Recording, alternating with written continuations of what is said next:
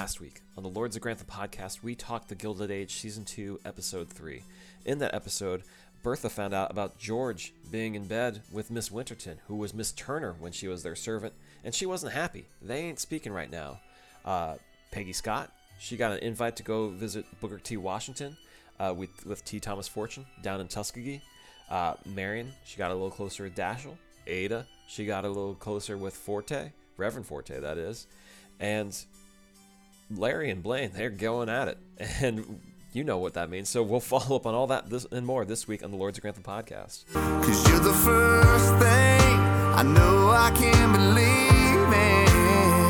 You're holy, holy, holy, holy. I'm high on loving you, high on loving you. You're holy, holy. And we're back. Season 2, Episode 4. With His Grace, the Duke. Corey, what is going on? Not a whole lot, Dave. Just ready for Thanksgiving this week, here in the States.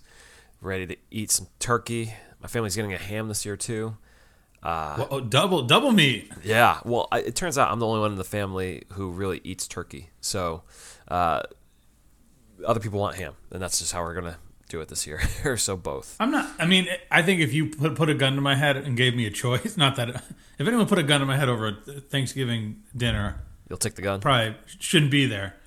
But I remember one time my aunt had ham and turkey, and I was in heaven. I was like, oh my goodness, what a surprise. Well, I'll let you know how it goes this year. But Dave, you're taking the entirely alternative route of returning to Disney for a second year in a row for Thanksgiving. These things happen. You had no choice in this. It just happened to you. Well, it just kind of lined up that way. And my parents are not really Thanksgiving people per se anymore. They're not very thankful. They're very thankful. But I think, the older you get, the more, I guess, my parents want to travel. It's their 40th anniversary this year, so they're going to Spain. And then last year they went to Massachusetts, and at some point you need to stop, cousins and aunts and uncles be danged. I'm going too. I'm getting out of town too. And I am cursed to have my Thanksgiving and try and survive it. But you'll make it through. You got plenty of people in town. But yeah, it'll be fine. Enough of that. Talking about us. Not so much news, but the Crown's back. Yeah. And I tried looking for any, news about the airing of the show, and all I got were a bunch of articles saying, did this really happen on The Crown? We love perusing those when we're actually watching The Crown, but those get so many clicks because of the liberties that the show takes with the truth. And so, those are back in full effect. But we do have reviews for Season 6 of The Crown. And again, this is only the first half. The second half of the season is coming in December. But the first half dealt with the remaining days of Princess Diana. And on Rotten Tomatoes, always reliable Rotten Tomatoes for critics' scores. TV of all things. Yeah. This season thus far has a 56%, Dave. Which is it the lowest? It is indeed the lowest. It is a fall from the 71% that Season 5 received, and then in the 80s to 90s ranges for the previous seasons. Wow. But it'll still win all the Emmys. Who knows? We'll see. The critical consensus, according to Rotten Tomatoes, is that Elizabeth Debicki's haunting portrayal does right by the Princess of Wales, but The Crown's final season often feels like a reign extended past its prime. And just going over some of the high-level critiques of the season, it's the same stuff we've been saying about the show since its inception, which is that it doesn't play by the history. It plays fast and loose with the truth. But I think with the recency of the events, I think it rings a little bit more false than it has in the past because people can recall what happened. And we even felt in the last season when we were watching it a little bit of Peter Morgan losing his edge in terms of plotting. Like the other seasons had kind of an overarching arc to them, but it started to feel a little bit shapeless in the last season. And I guess that's for sure something they're teeing off on this time around. But we'll get to talking about that show at a later date because we will watch it. But Yeah, not right now. We got the Gilded Age on tap. Yeah, we got the Gilded Age. You want to jump right in? This is a pretty wild episode. Yeah, and just to preface, I was reading some of the feedback that's been online about the show, the growing buzz around it, and it's the same thing where people are like, "Man, is this show good?" And it's made me wonder, like, have you ever watched a Julian Fellows show? Because the thing is, it's kind of knowingly soapy. That's the thing. It's not. It has the sheen of prestige TV, but yeah. It's I think one performance in particular we're gonna have to talk about being a little poorly portrayed. Well, choices are made. That's all. Choices are made. So where do we want to start? I feel like we can. Well, this is called. This is season 2, episode 4. His Grace the Duke. The Duke. Yep. Yeah. Yeah, we can start from all different angles, but let's start with the lowest of hanging fruit here, okay? Because I see a lot of online commentary about this. How low? It's very low. Jack Trotta. Okay, that's not the lowest of the low, though. It's pretty low, brother. There's some really minor plot lines in this episode. The clock, the clock is a thing. 3 episodes in a row, we got this man toying with his clock. To the point where it's interfering with actual stories in the show. So there's another scene. It's literally going off. It's going off. There's a scene relating to other characters, and then his alarm clock goes off in the background because, oh no, the alarm's broken on the thing. I think that's my alarm clock. And Agnes is like, what is it on for? And yeah, we get a scene of him saying the wheel's busted. I got to work through it. I think I figured it out. I just need to. Yeah, the escape wheel. Yeah, doesn't need lubricant. We needed to make it work without the lubricant. No, I don't like Armstrong, but I totally understand why she sits alone in the other room for a lot of this. Because imagine you just have to deal with Jack Trotter talking about a clock all the time, and everyone's just talking about how boring is their day-to-day life that they're like, he's working on the clock. He sounds more like a scientist than a servant. It's like, shut up with this guy. And everyone else is wondering too, online, is he going to become a inventor of clocks, or is he? What's the career path? But one kind of mean comment that I saw, but wasn't too far from what some of us thought, is he looks like a knockoff Timothy Chalamet. Chalamet, and I can see it. I can see it a little bit. But you can't put a Chalamet in that role. You could. You just got to call him Wonka. That's the only difference. Oh, so do we think maybe he transcends clocks, food science, and becomes Wonka? Trotta? It could be Trotta Wonka. His name changes enough that we could. It could be just Jack Wonka next year. Don't tell me with a good time. But yeah, so that's the 3rd episode in a row. But I think the point you were trying to make, Dave, was there was lower hanging fruit. So please tell me, what is the lowest? There are single scene subplots here. Yeah. Excuse me. This one we can talk about, and I mean no disrespect to the grander scheme of this. Yeah. But we got to talk about Miss Bruce. I knew it. And Mr. Borden.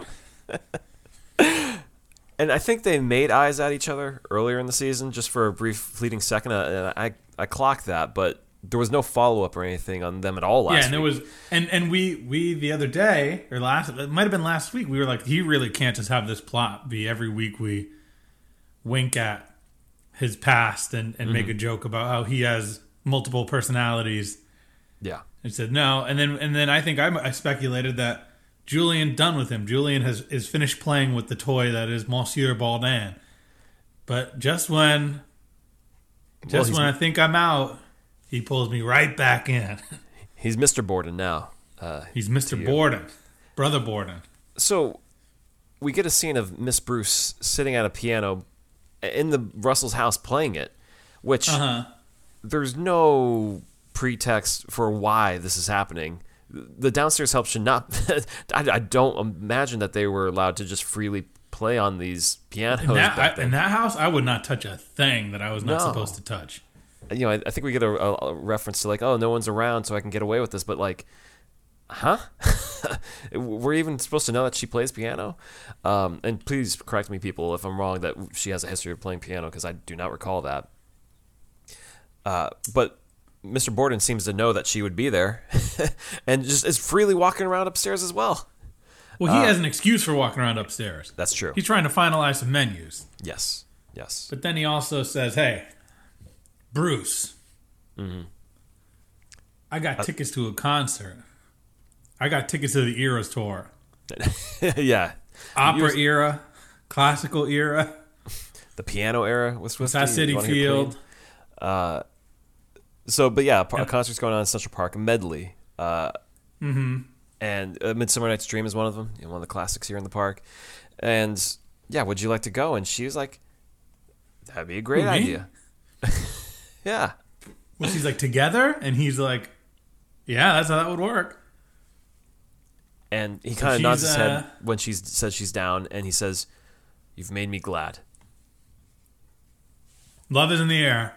Dude, look, I'm all for this. I'm happy to see these side characters get their own plot lines. I saw other online chatter of like, man, we have enough going on in the show. What the heck is this? But the thing is, it's all about the deployment of the story. This could have organically came out of conversations that they would have downstairs like we'd see on Downton. And here it just seems awkward because why is Miss Bruce upstairs playing the piano and then just getting away with it? And then it's a weird setup. Yeah, Borden coming off the top rope saying like, "Hey, I saw you look sideways at me for a second. Let's get it." Well, maybe it's not that Julian is done with Borden. It's just that he doesn't know what to do, and he's just hot-shotting him through his plot instead of giving him ample time to cook. And the thing is, he's going to cook. There's going to be something here where they're having a picnic or something at that medley, or he's going to be nervous. He's definitely going to be nervous at this concert, I bet you. You think he fumbles it? He starts talking in a French accent again because he's so nervous. Well, do you think maybe Julian just wants like an easy background plot because Bruce hasn't had much, and if these two are just like we're shipping them and they're happy and there's no trouble because they're like C-tier characters on the show, even potentially D-tier characters in the show relative to the number of characters, just some like reliable. We need some couples. We do need more couples in the show downstairs, especially. And I don't doubt, too, with the way the show has these huge events every episode that brings together people, that it will be not only Borden and Bruce in the park, it will be other people from the houses as well. Likely Trotter and Adelheid. Yep, with his alarm clock disturbing the medley, just going off in the middle of the performance. And Bridget and Trotter. Yep. Trotter and everybody. Right. So... That's all we get. I mean, it's the thing. Moving on. Not enough to really sink your teeth into, but another short 2-scene story this week is your boy Watson and McNeil. Why is he my boy? I feel like he gives me like a you like him character, like Molesley. There's an affinity for fellow bald men. That's true. But. Yeah, more that I've always been perplexed with, like, what his deal was. And now that we're getting it, it doesn't seem like Julian has much an idea of what to do with him until he's running out of time and needs to move the story forward, because of one of the two scenes, or most of these two scenes are kind of a rehash of what we saw last week, where McNeil states to Church that, is it Bannister, rather, that he hasn't responded to McNeil's letter. And Watson says, I don't believe that my daughter actually wants me to go away, even though all we have to go on is the first episode of his daughter being mortified that her dad was in service. But he says he needs to hear it from her, and so he goes to visit McNeil again. And he says, like, the whole staff knows about me, and I'm the father of her. And McNeil's not too pleased about that. He's like, he says not the whole staff. He says a few super, like, high-powered staff, because... Obviously, you can't just leave your job. Right. You need to give 2 weeks' notice. And McNeil's like, why are you telling people? This is what I'm trying to stop from happening. Come on, man. But McNeil's a jerk. Oh, yeah. He's like, look, you can't meet with your daughter. Mm-hmm. and that's it. And our boy Watson's like, then I'm not leaving. Yeah. Like, and then they kind of, this is an episode where it's like very high emotional highs, but then a lot of like tension. Like I was uncomfortable for a good portion of this episode. Watson's standing And his not in a ground. bad, it's an entertaining discomfort. Mm-hmm. Like I did feel like Julian was playing out of his comfort zone a lot here. Yeah. And that tension between McNeil, where he's like, well, I believe you're really making a mistake right now. And there's one line towards the end of their exchange, I forget what it was, where basically our guy Watson is just like, sorry, dude, like you're not being, you have to understand what I'm saying to you. Mm-hmm. This is on you. This is not on me. And McNeil's like, all right, dude. Like McNeil is not having it, but I don't think McNeil realizes this will ultimately hurt him a lot more than it'll hurt Watson. Because of his wife being the daughter and everything? Yeah. Could be. We literally see in another subplot of this episode how perceived status is all that matters.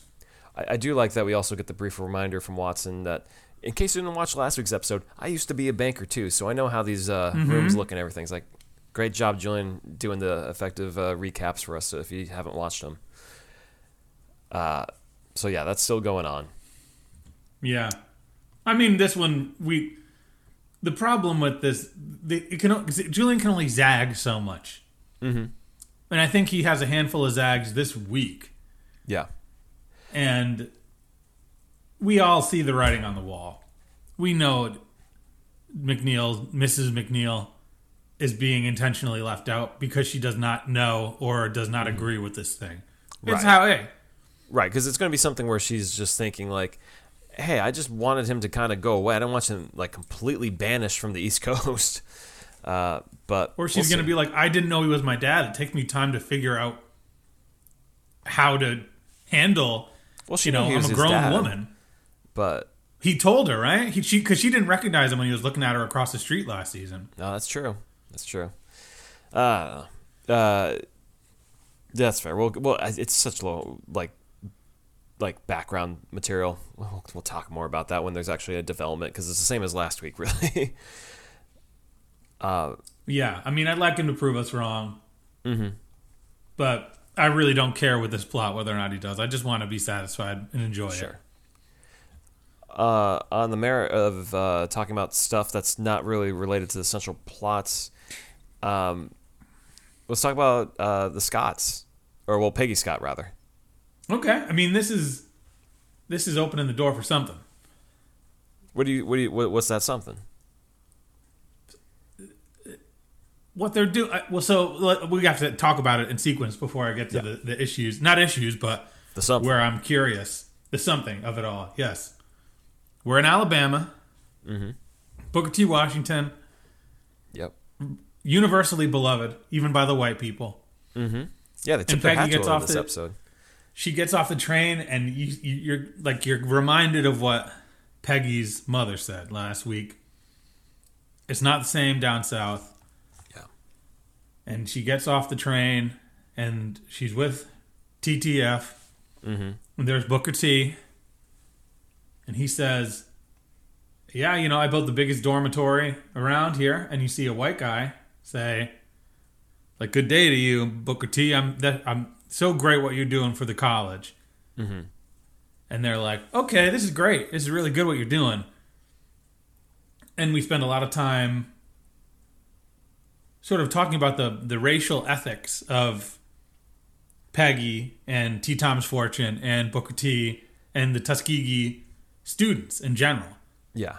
And it's a thing where you see the conversation, which is like Booker T. Washington is of the mind that you need to create change incrementally, educating the people, making them more equipped to do jobs and get theirs. Whereas Freeman, Thomas T.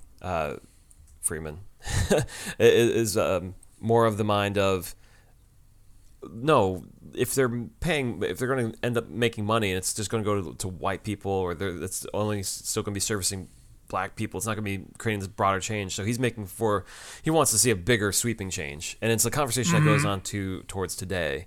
And it's, I think, quite obvious, that Julian's trying to show, like, draw a line from there today, but it's just like, it's a conversation that'll just never go away.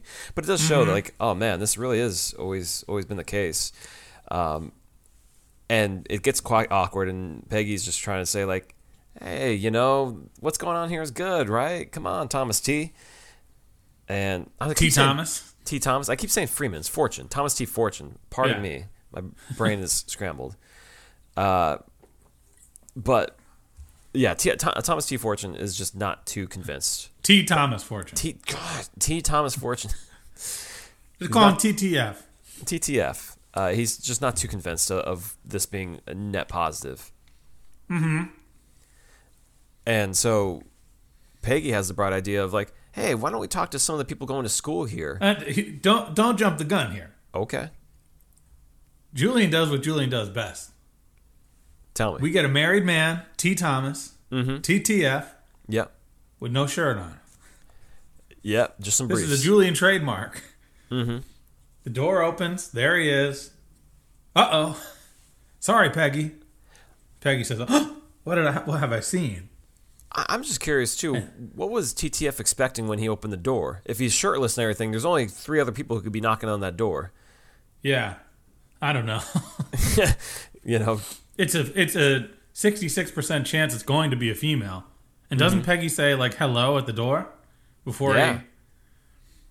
But regardless, he's showing off that he's jacked. Kind of. He's in good shape. Well, I say, why did they stop there? They should have just shown more. Why not? Give us the whole TTF. Just full nude for no reason. It's hot in the South. It's really sweaty down there. And again, he didn't know who was at the door. He was already prepared to be shirtless. But it's funny. Yeah, apparently it's very early in the morning. Yeah. But yeah, continue on with Peggy. Well, someone was making the point online. If you look up the real T. Thomas Fortune, or TTF, not that hot of a looking guy. Kind of looks like a geek. Just a little bit of a nerd. So I don't know how much of a hunk you'd actually get in real life. But yeah, Peggy says, we should talk to people who are going to school here, get their opinion. And he's like, there's a good reason why I brought you here. You got ideas. To which I think, I have a bit of a journalist background. That's why I had originally went to school for. How is that not the first thing that comes to mind when you're going to do this investigative piece? It's interesting because I think we see how, I don't know how this is a net positive for, this seems more like it's going from something that's going to highlight what Booker T. Washington is doing to something that is going to just point out that it's racist in Alabama. Yeah. Which I think loses the progressive nature of what it is trying to be. Saying and that's why I'm worried about. Because basically what they're suggesting, the two of them, is that everyone puts on their Sunday best for Booker T. Yeah. But the rest of the time, they're who knows what they're like when he's not around. Because even the white people are putting on their Sunday best for Booker T. Yeah. And so we get a scene of investigative journalism, and it's a guy who's quite happy to be learning about the stuff, going to masonry class, planting crops. And they're like, Peggy, you want to milk a cow? Sure. Don't know when I'm going to be able to do that again. And sure enough, we see her milk a cow. Yeah. And that's where we leave them this week. Yeah.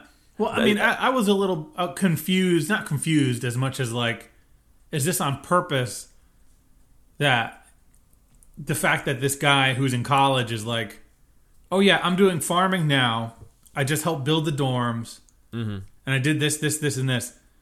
And are we trying to say like that's not, from like the New York point of view, Peggy is a writer who had a track. Right. T. Thomas had a singular track. They do mention how she has a aspirational position for people too.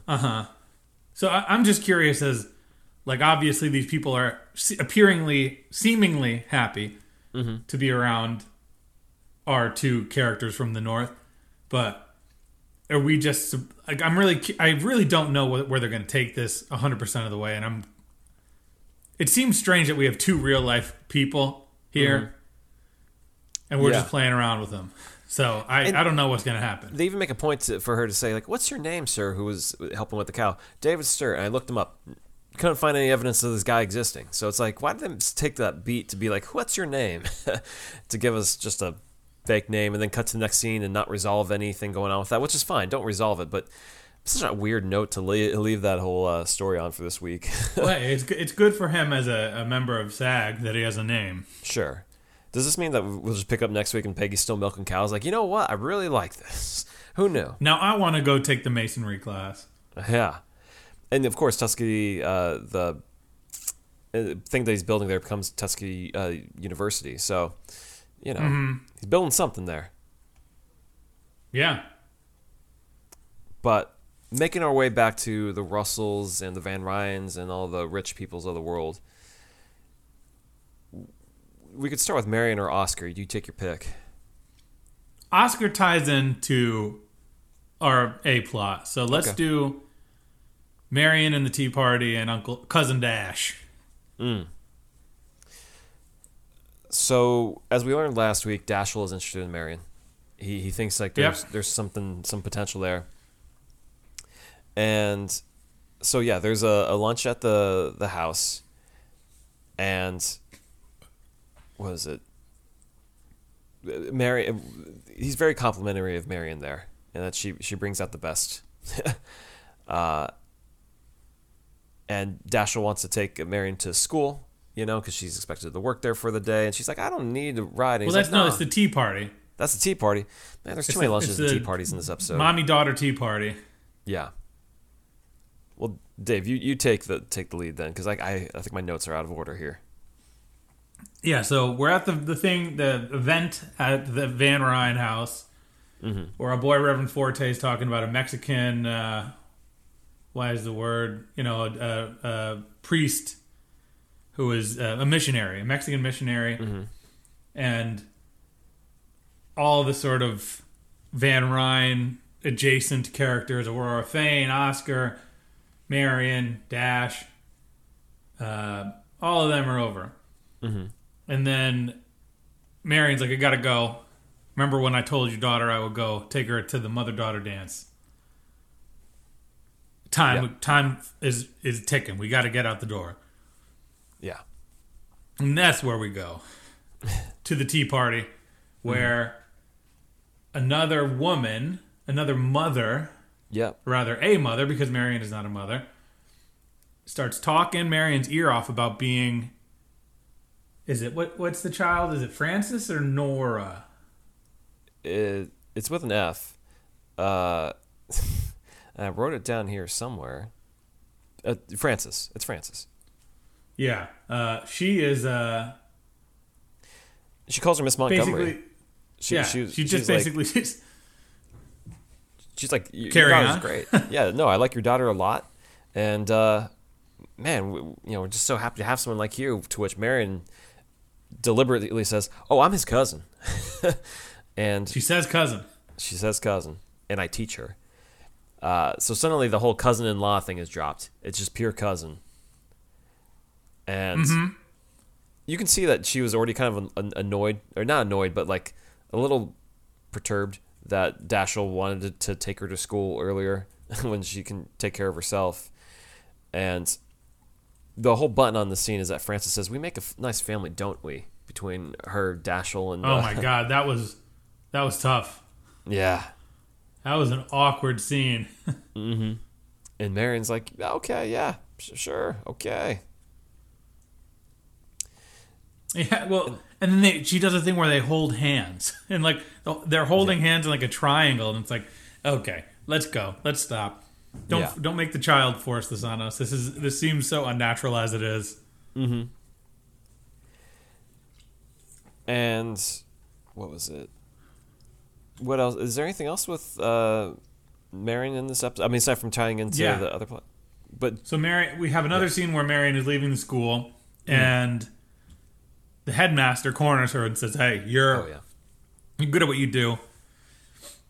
We think it's time that you help us with the impoverished, a different school for kids that don't have what our population has, because you're such a beloved teacher." And maybe she's saying, your art stinks, but we like you. Marion's asking, can I do the arts? And she's like, no, that we need actual skills for these impoverished things they can carry over into the real world. And Marion's like, well, maybe then I'll do some good. Yeah. But it does make me wonder, like, with Marion, like, what is she getting paid for this job? Like, this is going beyond just volunteering and stuff like that at this point. I think she must be. But did they say that this other school would be a volunteer position? There's so much going on in this episode, I didn't write all of that down. Mm-hmm. But basically, this is a big honor and a seal of approval from the school that she is good at what she does, which is good for her because now she has some purpose. Mm-hmm. And what is it that Agnes says? That she calls beggars. She says Marion going to be out there teaching beggars. Hard times there. Hard times, yeah. I think that's all we get from Marion. Yeah. And so we have... But the one thing about Marion, though, I'll say, though, is it's so funny to see her being pushed to the margins with her storylines. Mm-hmm. And I was already sensing this earlier in the season, but, like, truly, like, for her to be, like, our entryway into the plot for last season, she has suddenly seen her way to stage left with a mostly forgettable plot line where it's just, like... Early on, she was very friendly to this Dashel guy, and now she's just like, whoa, I'm not too interested. And it's just like, where are we going with Marion? So we're just wasting our time with this guy. Well, do we know that she's not too interested? I think the cousin comment really shows that she's not feeling completely in on the idea of like. Well, I mean, what else do you say to a total stranger?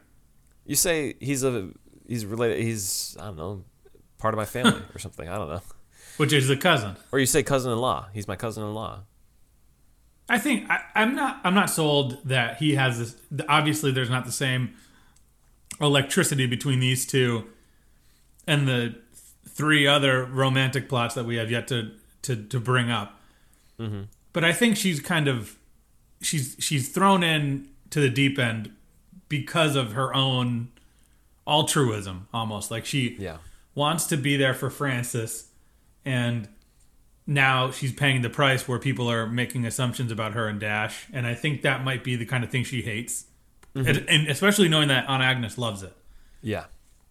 Also, last comment, too, on this. Dasher looks like he was using a little bit of Just for Men for this episode. Beard was a little bit darker. Not quite as gray as it looked in the past couple weeks. That's good. Well, it's he's happy to be around young people. Yeah. And I know she's bringing out the youth in him. I know that didn't exist back then, but maybe he's using tar to color his beard. I don't know. Shoe polish or something. I mean, Mr. Mosley used what, blue dye in Downton Abbey? That's true. Who knows? True. Okay, so that's Marion. That's Marion. So we have a couple plots left, and I think maybe a juicy one, but I think we got to get Larry and Susan Blaine out of the way now because I think the rest ties too much together. Yeah. So work is progressing smoothly on the redesign of the house for Mrs. Blaine. But we see early in this episode that a newspaper man, a writer, alerts Bertha to an item in the newspaper about her son and Mrs. Blaine. And Bertha says, oh, they're just friends. He's working for her. Or, not even friends. He's working for her, and they're just working closely on the house. And the newspaper guy's like, you sure about that? You sure She's about like, that? Yeah. Yeah, I am. I want you to go get off my lawn, get off my stage. Yep. And so the first time we see Larry and Miss Blaine this episode is they're in bed, and her leg is hiked up around him. Mm-hmm. Do you think they're done yet there? Oh yeah. Okay. I mean, the conversation is too in depth for it to be a prior to conversation. Her leg is wrapped around him. But they're like already naked. Yeah. Like, it's like, we'll get to this in a little. We already did this. Mm-hmm. We're still like intertwined, but we're, the sun is shining. It's clean. Mm-hmm. It is a weirdly set up scene. Yeah, but I'm not arguing. I'm okay with it. The two good looking people. Yeah, let them be in bed with their thighs showing. Let's go. Mm-hmm. And so she's just like, we gotta be careful, man. You're a bachelor sowing your oats. This could be bad news. And Larry says, I don't care. I'm in love. He says, I'm not sowing my wild oats. I'm in love with you. Yeah.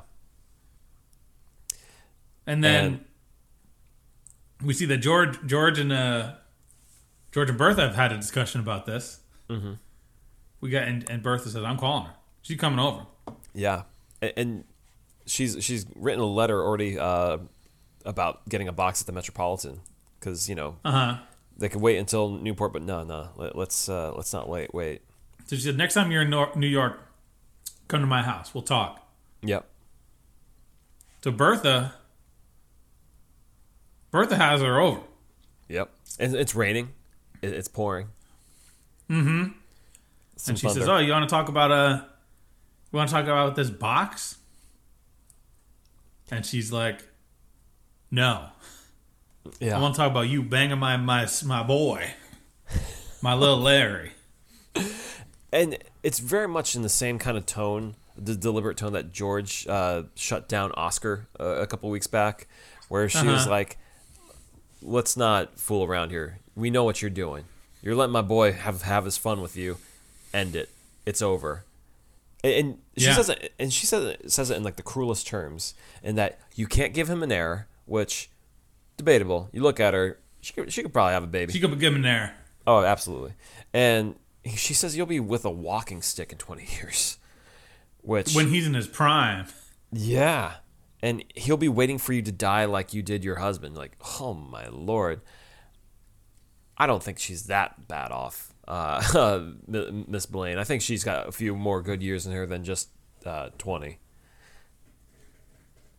But that's enough to send her running off with her tail between her legs. Because she's just like, wait, what about the boxes? Oh, yeah, they're already filled. There's nothing you can do about it. And she's like, well, I don't even want one of your boxes. And she goes, I don't care that you don't want one of my boxes because they're already accounted for. And so you have me here just to shut me down? Yeah. And then towards the end of the episode, there's this party. Our boy Larry goes to pick up Blaine. Mm-hmm. Blaine says, I'm not going. Yeah. Which, can we take a step back for a second? Larry's idea of like, well, we'll go in the carriage together, they'll drop you off, and then we'll roll around the block and I'll arrive shortly after. Dude, this is exactly how they're noticing that you are a pair. Yeah. Like, how dense are you? So she says, it's over. Mm-hmm. It's done. Yeah. And it's getting too complicated. And I think that this is how I thought their relationship would end naturally. Mm-hmm. Where our girl, Blaine, is basically just sees the writing on the wall on her own. I'm a little disappointed that Bertha had to be the one to do this. Yeah. But she's cutting him loose, and she says, like, hey, it's too complicated. We gotta be done. Mm-hmm. I hope you don't hate me. I had a good time. Yeah. See ya. And Larry's banging on the door. Yeah. She says that, it's like they had a fling. Which, this poor puppy dog, he believes he was in love. This is the one thing that I think is a little, obviously she blew his mind in some ways. Yeah. But if we're ultimately shipping Larry Russell and Marion, mm-hmm. This is a real 8 steps back. You're going to need to do some real hard work on Larry to make me think he's good for Marion. And who's to say with how much they're getting it done, she ain't pregnant at this point? That would be the reveal. That could be. That's a Julian zig that we could get.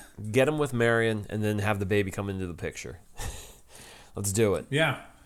Yeah, we know our boy Harry Richardson. He loves a TV show where paternity of a character is in question. So that's true. He's done it before on Poldark. Larry Russell as Drake Karn. Spoilers for the show Poldark. But yeah, that went on. Let's talk about Oscar. I mean, just to put a bow on the Larry of it all, Julian's gonna need to throw like a half court 3-pointer for me to really buy back in on Larry as a man. I feel like he's just like a horny teenager. Which is funny because the actor's like 30. But I don't know. If he ends up paired off with her, I think he has real chemistry. Let's do it. Let's keep running it back. I'm okay with it. No, I mean the finish line is Marion and Larry. No. You're gonna need to really. That's a downgrade. That's a downgrade for both of them. It's not a downgrade for Marion. Yeah, I think the best opportunity for her is just to be single, maybe. Yeah, maybe. But It's better than Tom Rakes and is better than Cousin Dash. But Fair. yeah, let's move on to Oscar and what's his new friend's name? Maud Beaton. Maud Beaton. Doesn't quite roll off the tongue. This is pretty straightforward. Seems like they're just not too much to say. Yeah. They're getting on well, and it's progressing at a rate that is not as fast as other relationships in the show. Mm-hmm. Yeah, so he's at the lunch that Ada is throwing for good Christian causes, and that's where we learn that Beaton is interested in spreading Christian causes. I don't know if that's been mentioned previously, but it really does help to maybe highlight a roadblock in the future for them, given what we know about Oscar not being the most Christian man in the world. But we do see that he's willing to impress her and make donations in her name to really try and, woo her, saying that she inspires him. And Maud asked Marion, like, is he usually like this? And she says, oh, you're bringing out the best in him. You're doing great. Yeah. No, this is definitely Marion in, wing woman mode. Yeah. And it just sort of continues in that trajectory, right? We see them together later in the episode at this dinner with the Duke. Yep. And they're hitting it off again. And then we see them walking through town, and there's some issue with is it stocks or something? Something with banking, that with her father or something that she needs to get sorted out. It's not very clear. I want to say it's tied to her. It seems like a situation she needs to get out of. Well, it sounds like it's tied, I think, to one of her deceased parents, and there's like a lot of paperwork involved with that, and like it might have to do with the fortune. It's not clear to me, but her head's spinning with all the contracts that are involved. With she's the one who's a Stuyvesant, right? Yeah, she comes from a lot of money. Yeah, so she's had to take over a bunch of contracts, I think, since someone passed away, one of her parents. But yeah, he's a banker, and he can help Maud out, he says. Done. I mean, yep. What else do you say? Good job. I mean, I know that it's a thing that it's kind of despicable considering she's his beard. Mm-hmm. But they seem to get along. Like, he doesn't seem like he's manipulating her. Right. Which is really sad to me, because I do like this character so far, Maud. She doesn't seem like a stupid person. I just hope it just works out where, like, he can just be the best he can be for her, and she can understand him, and they can just work something out. Because, yeah, she's too nice to have anything bad happen to her just yet, really. Yeah. Not to say that people should just have bad things happen to them if they're bad people, but I just really want them to work out. Yeah, maybe the twist is Oscar is bisexual. Maybe. Or she goes the other way, and they can just kind of be in a happy marriage Bearded together. up together. They're both each other's beards. There you go. Who knows? Yeah. That could be stranger than that. Yeah, or maybe they just need a third person in the relationship. Get John Adams to join it as John the third Adams, person. yeah. Oscar Wilde. Get Oscar Wilde as the third man. Or get Trotta in there. Oh, Trotta. He's climbing the ladder. Who knows? Get that alarm clock going. So that's that. So we got the two big boys left. Do we want to? Do we want to? Actually, well, George, we haven't talked about. I think let's keep the really happy one for the end. Yeah. I think let's talk about the opera. Let's talk about. Well, no, let's talk about the one thing with George. The railway strike is still going on. Yeah, that does kind of tie into him, but he does have the solitary scene. Right, it's looking more threatening. And he's like, can the militia get involved? They can put them down, right? Which is just not a good look for George as us in the modern day. Well, there's also a political cartoon about him. Yeah. Which is pretty cool to see. And he's making the case of like, I gave all these people jobs. Now they hate me. And it's like, yeah, bro, you got to adjust with inflation. What are you going to do? You can't just He's like, why would I do that? Yeah. And there's protests. There's people that are calling him a murderer in the streets. Mm-hmm. And he's like, sorry, I got to handle my wife's opera drama. So it goes. I'm going to keep you and your family eating like canned beans for the rest of your lives while I enjoy this wealth. Yeah. All right. So yeah, let's But tackle he the is still in the doghouse with his wife, Yeah. Bertha. Well, let's tackle it. Rewind that back to the beginning. There is a tour of the Met. And we see not just people that are going to, like potential, what you call box owners. Yeah. But you also see people like our girl, Mrs. Winterton Turner, who Journalist. has told Bertha that she is not joining the Met because she has a box of the Academy. And we see Aurora Fane is there, even though she's like, yeah, I know, I can't do this. Thanks for including me. Mm-hmm. And Bertha's like, I can change your mind still. Still plenty of room. But, and we get the unveiling of this new Metropolitan opera that's opening. The CGI is so poor. It is so immediately evident they're standing against a fake background. This is a rough scene because it's one of those situations where we've never really seen a full opera house aside from like Tom Rakes canoodling with the girl last season. Yeah. Like, you can't show me an empty room that's not lit, that's done in a CGI background, and expect me to go, oh my God. Yeah. When we haven't seen a disappointing view of the Academy. And I get the challenge here because this is the old Met that they're looking at, and that was torn down in the 1900s, I think 1960s, to make way for the new one. But like, even if you're recreating that old one, just make it more convincing. It's so darkly lit, which I understand it's still being the renovated. whole show is very dark. Well, it's to kind of keep people. There's a thing on these shows where you have like older. I don't mean to be negative, but when they have older casts, they light it a little bit darker, just because it helps to make them look a little softer in the features. Okay. But yeah, and they even do the lingering shot of the whole thing. And it's like, wow, and it's like, no, not wow. Not me, but they're wow, so I trust Would not them. buy a box, Dave. I would not buy a box there. Would not buy, absolutely not. There would be no Lords of Grantham box at the Met. But Mr. Gilbert is there, happy to answer any questions people have. And he's also unhappy to tell Bertha that money's dried up. Mm-hmm. We need people buying boxes. And things have slowed down. And is that because Astor threatened people? Who's to say? Yeah. They're just almost out of money there. And in that moment when she's getting that news, there's the journalist saying, hey, your son is shacking up with someone. Can I get your portrait here? Okay. Oh, and then Winterton's like, you can't take my picture. Yeah. I support the Academy. So, like, we are outright in the open, like, this is a them versus us situation. And I like that they take a beat when Bertha walks away. She's like, I'm done here. That the guy's disappointed that he can't finish the portrait of Bertha. Mm-hmm. He can only get a little bit of her face, but not any of the dress. But yeah, so we talked about this last week, but the Duke is coming to visit. Mm-hmm. And specifically, he's coming to visit the Wintertons, correct? Or they're hosting. Mr. Winterton has like secured the connect. Mm-hmm.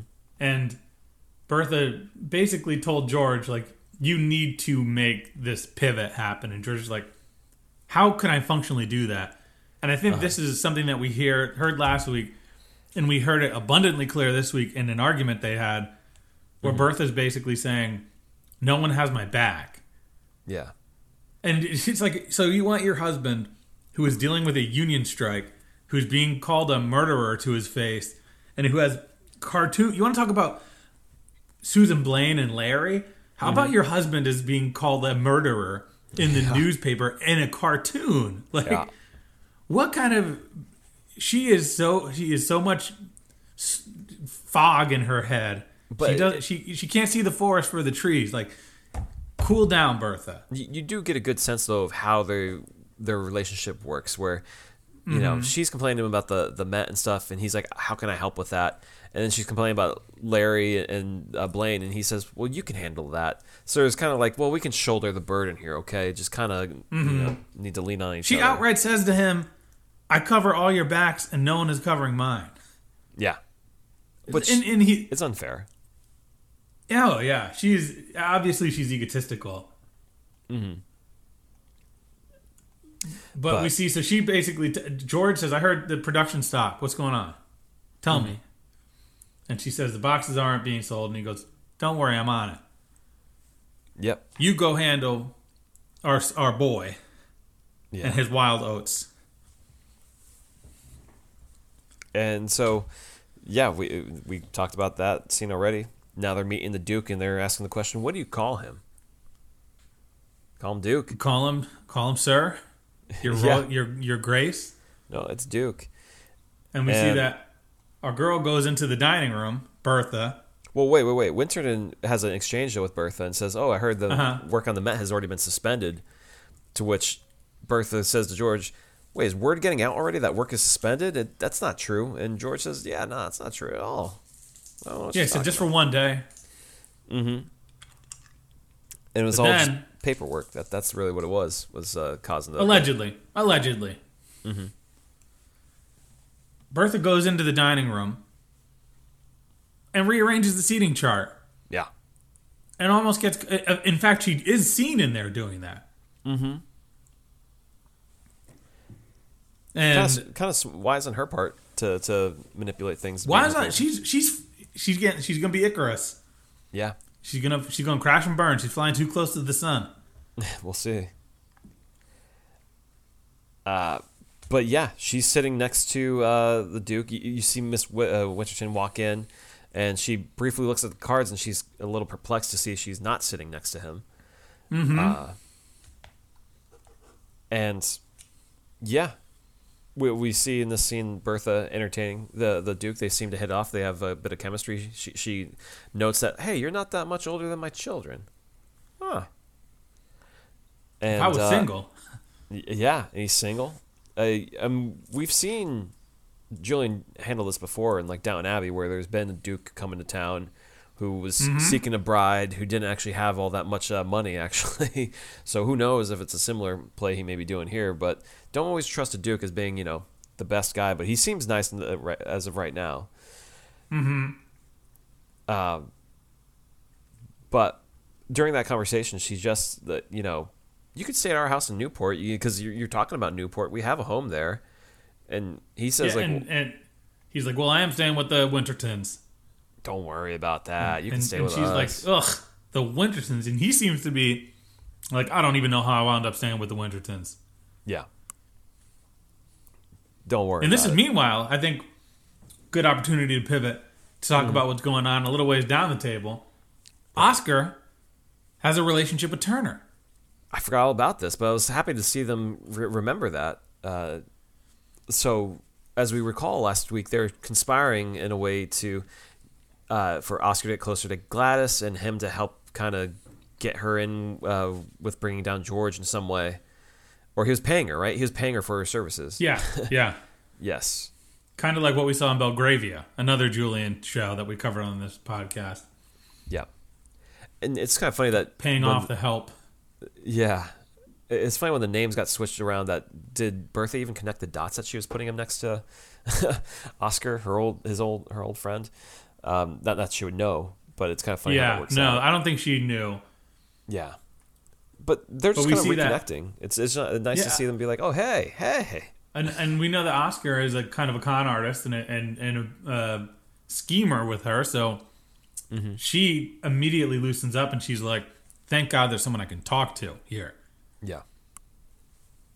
And they have a conversation about how Turner became Winterton and how life is. Yeah, and he introduces her to Maud as a neighbor. Cut back to Bertha and the Duke, and he's talking about how he was in Egypt and there was a coup during dinner, and he was met with bayonets. Mm-hmm. Cool story, bro. Show off. Yeah, really. I was just looking for cheese. It's like, yeah, get out of here, dude. But even after this, we go back to George? I think we should let's jump Bertha? back in time to Aster and Mr. Winterton. Yes. So in between, Which is all a scene. this. This is right before this. Mr. Winterton gets called to a meeting with Miss Aster, the queen of town, and he says, "Oh, why couldn't I bring my wife?" I said, "Because this is about your wife. Yeah. We don't think you should have your box at the academy because your wife's background." And Yeah. Winterton is like, "What are you talking about?" And she says that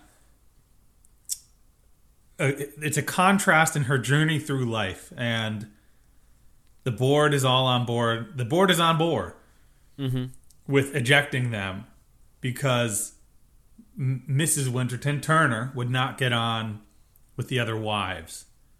Yeah. And we don't know how this information got to Aster. I have a feeling we'll find out next week. There's only I don't one think logical. I don't think it's Bertha, though. Oh, I know who it is in my head. You think it's Ward? Absolutely. Because that's the thing. This is classic Julian, where you're watching this puzzle, like, how did she find out this information? And then the reveal Magnifico next week will be Ward McAllister passing that information along. Because there's a reason why he's not in this episode this week, and it's to specifically, I think, keep him out of mind of how she could have gotten this information. But how would Ward know? He would just know. Would they just say he knows everything? Is that how would you exactly tie that around? Yeah, I think so. I was thinking the same thing, but also he could surprise us. You never know. If he doesn't answer it, then it's just poor writing. So he has to have some kind of answer for it. He has to set us up for the obvious, which is we see that we find out that the Duke is going later on in the episode. Mm-hmm. It's the very end of the episode, actually, right? It's in the newspaper. You're skipping over, though, that George and Bertha have a scene where they attempt to reconcile, where she makes the point. My eyes roll to the back of my head for this scene. Where she makes the point about Winterton, we're inviting the Duke to Newport, over, and the Wintertons aren't getting them. It's like, George is like, huh. And he's like, is everything okay between all y'all now? And she says, everything's been fine. It was the fact that you never told me, bro. And George says... And he says, like, do I have you back? And she's like, you never lost me. And I'm like, oh, my God. Yeah. George, just stop lying. Selfish lady. Yeah, George, just stop keeping things from her, and she's happy. That's all. And so they kiss again. They embrace. And it's a sweet moment. Great. He missed her so much, he says. Because, I mean, because, people were just seeing them, like, not get along on Front Street. So, like, it's good. It's good they're back together. Yeah, sure. It's good that they're back together, but I don't like a doghouse storyline that's resolved by him doing something that's probably either illegal or a lie to say that everything's okay at the Met when it's clearly not. It's fair. So that's then we go to after a few other scenes, we go to our girl Turner, Winterton. And the newspaper. Well, we had a newspaper montage of Julian Favor. Everyone reads the news. But Mr. Winterton is asking her about her history, or talking to her about her history. That she doesn't have a room she doesn't have a box now at the academy because of her history. And she was just like, "Are you for real? Like, well, what is it?" And she tells him, like, "I was an accomplice of Bertha." And he's like, "Oh, that's not that bad." Oh yeah. Basically saying that she was like a companion before George entered the picture, which is a lie in and of itself. Yep. But she basically is fuming because of this. And then we get word at the end of the episode, thanks to a patented Julian Fellows newspaper montage, that the Met, or rather not the Met, that our boy, the Duke, is going to be hosted by Bertha and George in Newport. And we see Turner, Winterton, with some of the most obscene fellows Oh, acting she I've goes ever for it, seen. man. She absolutely is like laying in that. Speaking of Wonka, this is a straight up like, I want my candy. No, I mean, she scene. literally says like she will not get away with this. Like it is hammy all the way through. This is camp. This right is like here. your Thanksgiving dinner. Oh yeah, yeah. This is all the ham in the world. Because yeah, she's flustered. She thought she had one over on Bertha, and no. So now she doesn't have a box. She and she now she throws doesn't the have newspaper Duke. in the fire. Uh-huh. And Mr. Winterton goes, there'll be other dukes. And she goes, I don't want other dukes. I want my duke. And then she calls Bertha, she goes, that witch. And then the episode cuts to black. And do you think there's something going on here? Because at that dinner, we do see Mr. Winston entertaining an actress, and Turner says, like, oh, yeah, we've stayed with her before. You know, they're okay. But they definitely seem friendly. And you wonder, too, with the way Turner / Winterton is looking at the Duke, did she have designs for him? Was that the next step to move up the chain, possibly? Because he's young and single. You think she's that nefarious? Oh, of course, dude. She got into that bed with George.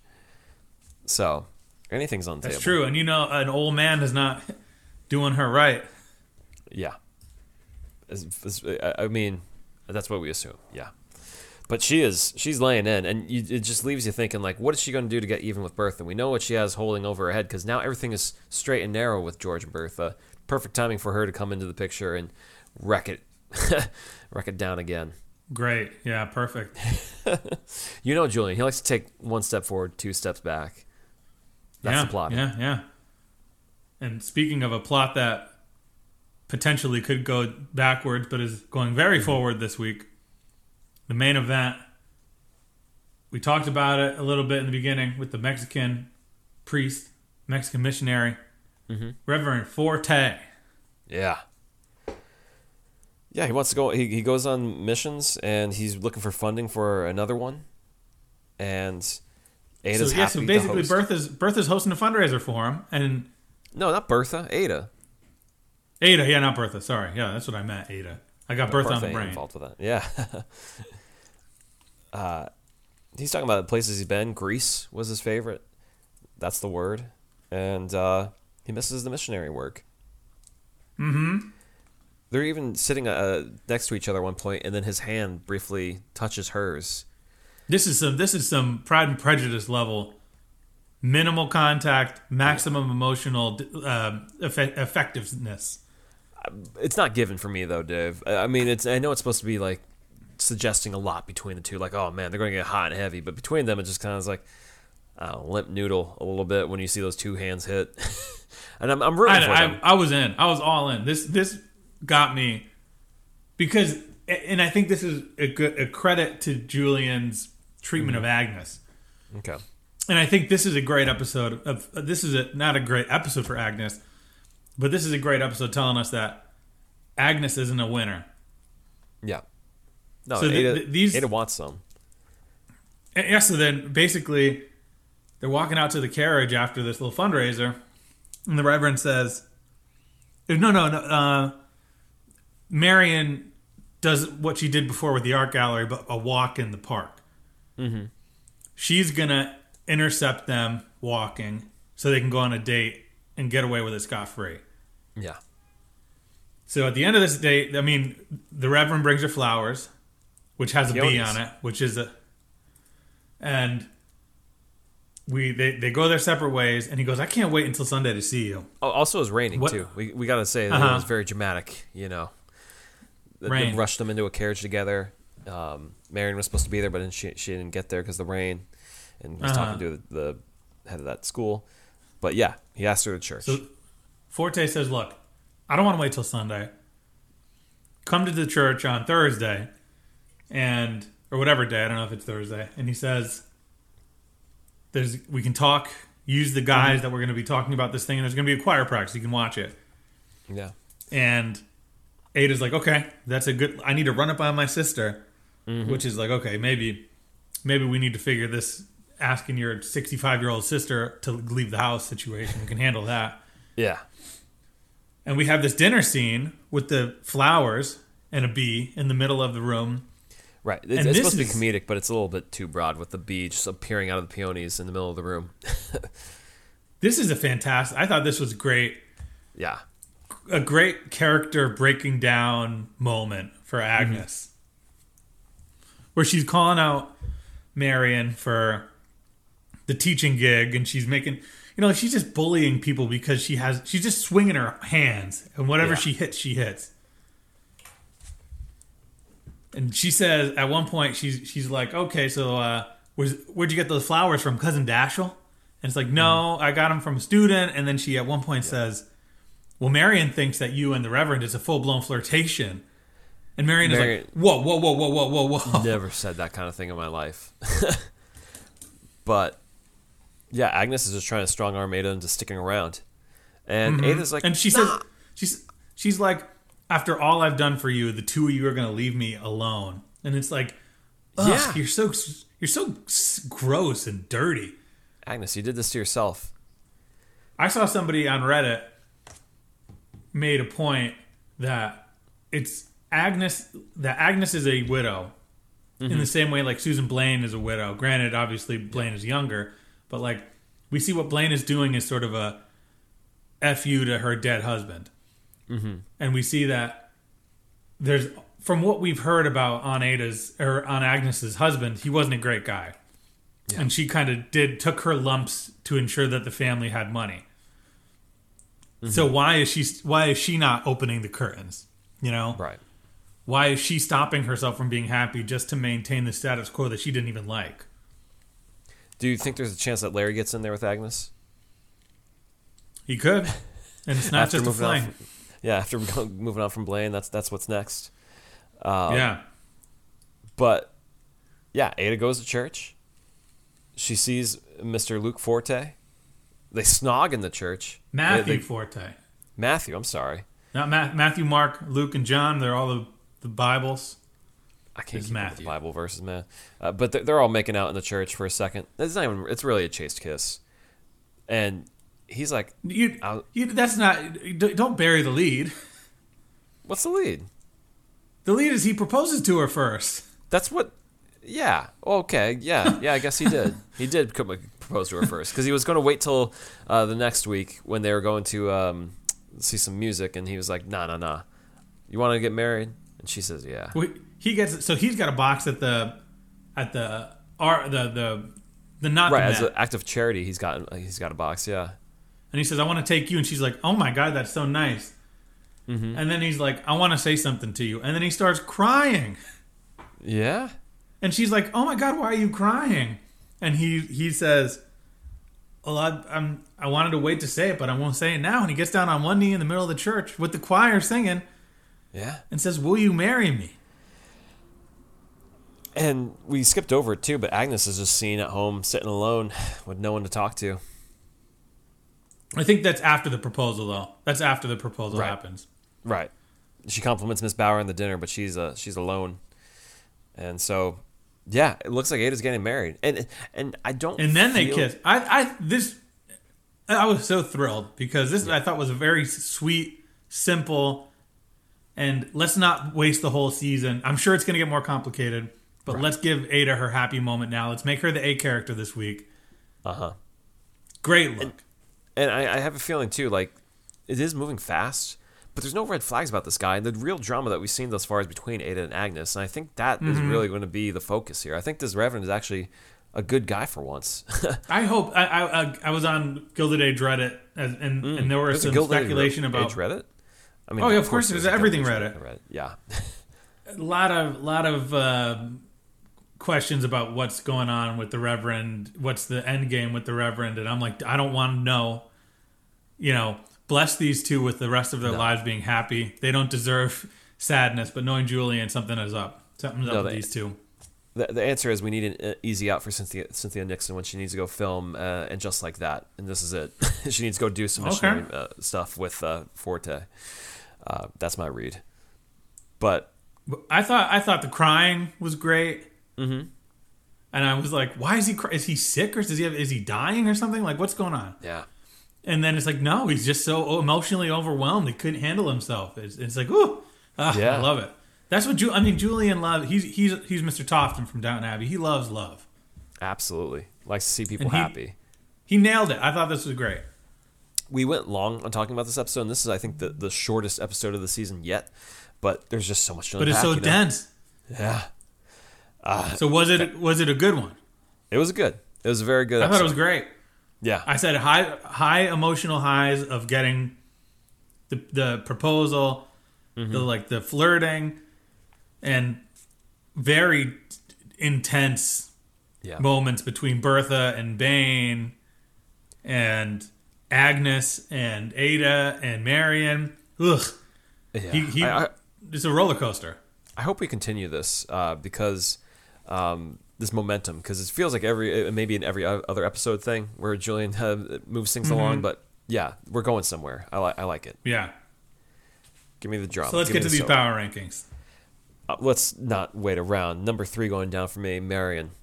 This woman is getting pursued by a man that I don't think she's all that interested in. She's being called mother when she's definitely not a mother.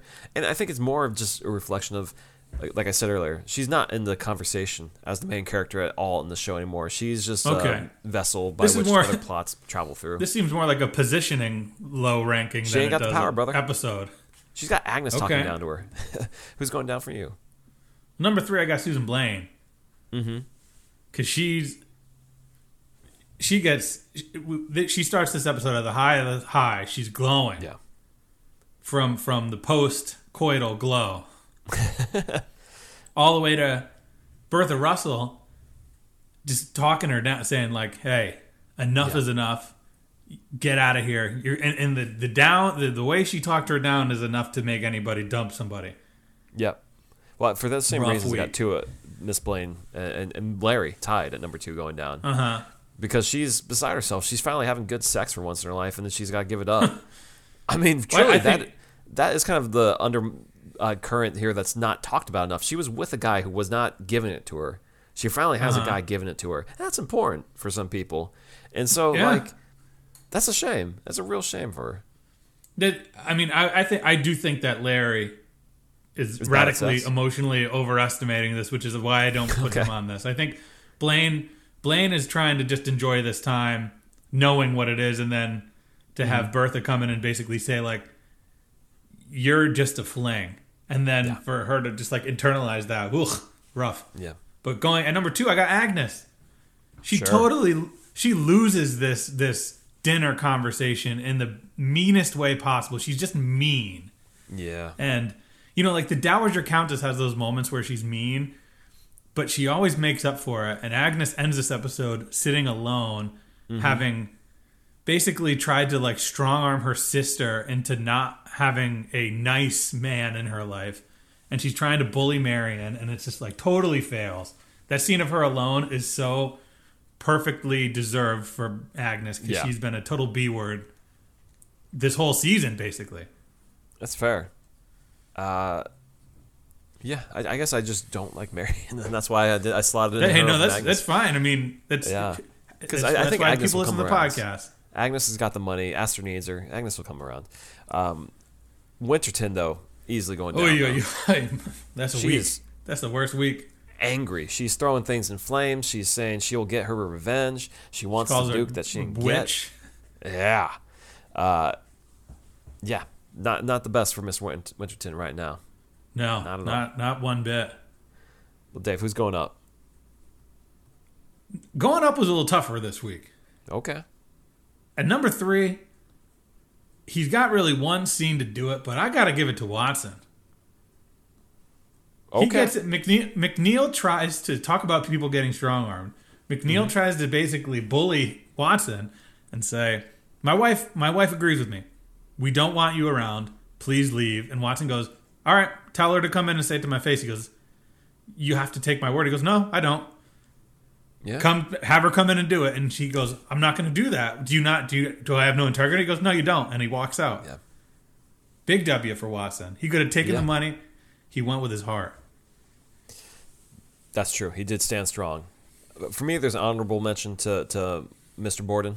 He asked a girl out, and she said yes. There's just not enough meat on that bone right now. Not enough meat. I was like, where do I put Borden? Yeah. Number 3, And also just a little bit, just him not having to do the whole French thing again. So big up for him. But number 3, Oscar. This guy is getting in position to be with Maud Beaton. She appreciates that he's, making donations in her name, going to help her out with her financial situation potentially, and he's got an ally in Miss Turner having power all of a sudden, and that could probably prove to have some heft down the line because she doesn't have an academy seat, but he does know people with academy seats, so who knows? Yeah. Well, number 2, I got a tie of Ada and Reverend Forte because same. Pretty straight, narrow line for them in this week. I think that last scene is the kind of Julian love fest that it doesn't matter how broken the episode is or how so many characters are pieces of trash. Hits you right in the heart when those tears roll down. My man from House, Robert Sean Leonard. I was there. Okay. Yeah. I'm right there with you. So, Dave, who's number 1 then? Number 1, I think, is Bertha. Same. She shut down Miss Winterton every turn this week in terms of getting with the Duke and getting him over to her house in Newport, and then she trounces Mrs. Blaine, tells her to stop having sex with her son. And then the scene with the opera, that seems to get resolved. She gets right on with her husband. I think that she needs to enjoy this number 1 spot while she has it, because something tells me she's going to be falling down very soon. But enjoy your flowers while you have them, Bertha. Absolutely. So that is this week on the Gilded Age. Man, we went for a while. But we went long this week, but man, you got to do it when Julian gives you the goods like that. That was dense. Yeah. Absolutely. And next I like week... their Crown episodes before we get to the end. There are Crown episodes that are like hour 15 we covered in like 42 minutes. Right. Because there's just nothing to talk about. This was like 50. Yeah. It was 54 with the preview and credits. Mm-hmm. And we're at an hour and 16 minutes right now. So that tells you that Julian is good at his job. He's cooking a whole jambalaya for us. Next week's episode may be a little bit late because, as we mentioned, Dave, you're going to Disney. I will be returning home Tuesday. So we've been, for all of our Gilded Age listeners who are newish or not regular listeners, we've been dropping them earlier in the week than we typically would. We're typically a Wednesday or Thursday podcast, but we've been Tuesday since Gilded Age. But next week we'll probably be recording Wednesday, so maybe Wednesday night or Thursday. So apologies, but I'm going to be riding Tron Light Cycle Run, so... There you go. Ha ha. At this rate, we'll be actually recording for 24 hours in the next episode, I think, if we keep going. Yeah, it'll be a telethon, if his writing stays up. Yeah. And Dave, I know I usually ask, have you watched anything lately? But we spent the whole weekend together in North Carolina. We weren't watching anything. Yep. We watched some I Think You Should Leave. We watched some... sketch comedy and whatnot. You put on the Downton Abbey movie at midnight, and we're just like, no. We watched about 15 minutes, to your credit. I was trying to stir the conversation pot more than have something that we had our eyes on. So it was for the right reasons. We've discussed at length. There's not much more bone or meat to chew on, even there in person. Just wait for Downton Abbey movie 3. We will be watching Downton Abbey movie 1 again. That's true. That is true. So... But for all our listeners, happy Thanksgiving. Thank you for all your support. We are thankful for you, and we hope that if you're in the U.S. and you celebrate, eat up. Yeah. Or go to Disney exactly World. Why we went long, Maybe I'll Dave. see you there. We know a lot of people are traveling home for the holidays or traveling somewhere, so that's why we're here, to talk you through it. Yeah. So we are thankful for you. Absolutely, indeed. Have a turkey, have a ham, have whatever you may have to eat, or, have fun at Disney if you want to, or whatever. Yeah. But we will see you next time on the pod. You know where to find us, lordsgrantham@gmail.com. If you want to hit us up, you can slide in our DMs on Instagram or Facebook or Twitter, X, I guess. And all our pods are on any platform in which you get podcasts from. Leave us a 5-star rating and review if you so choose, and we'll see you next time on the pod.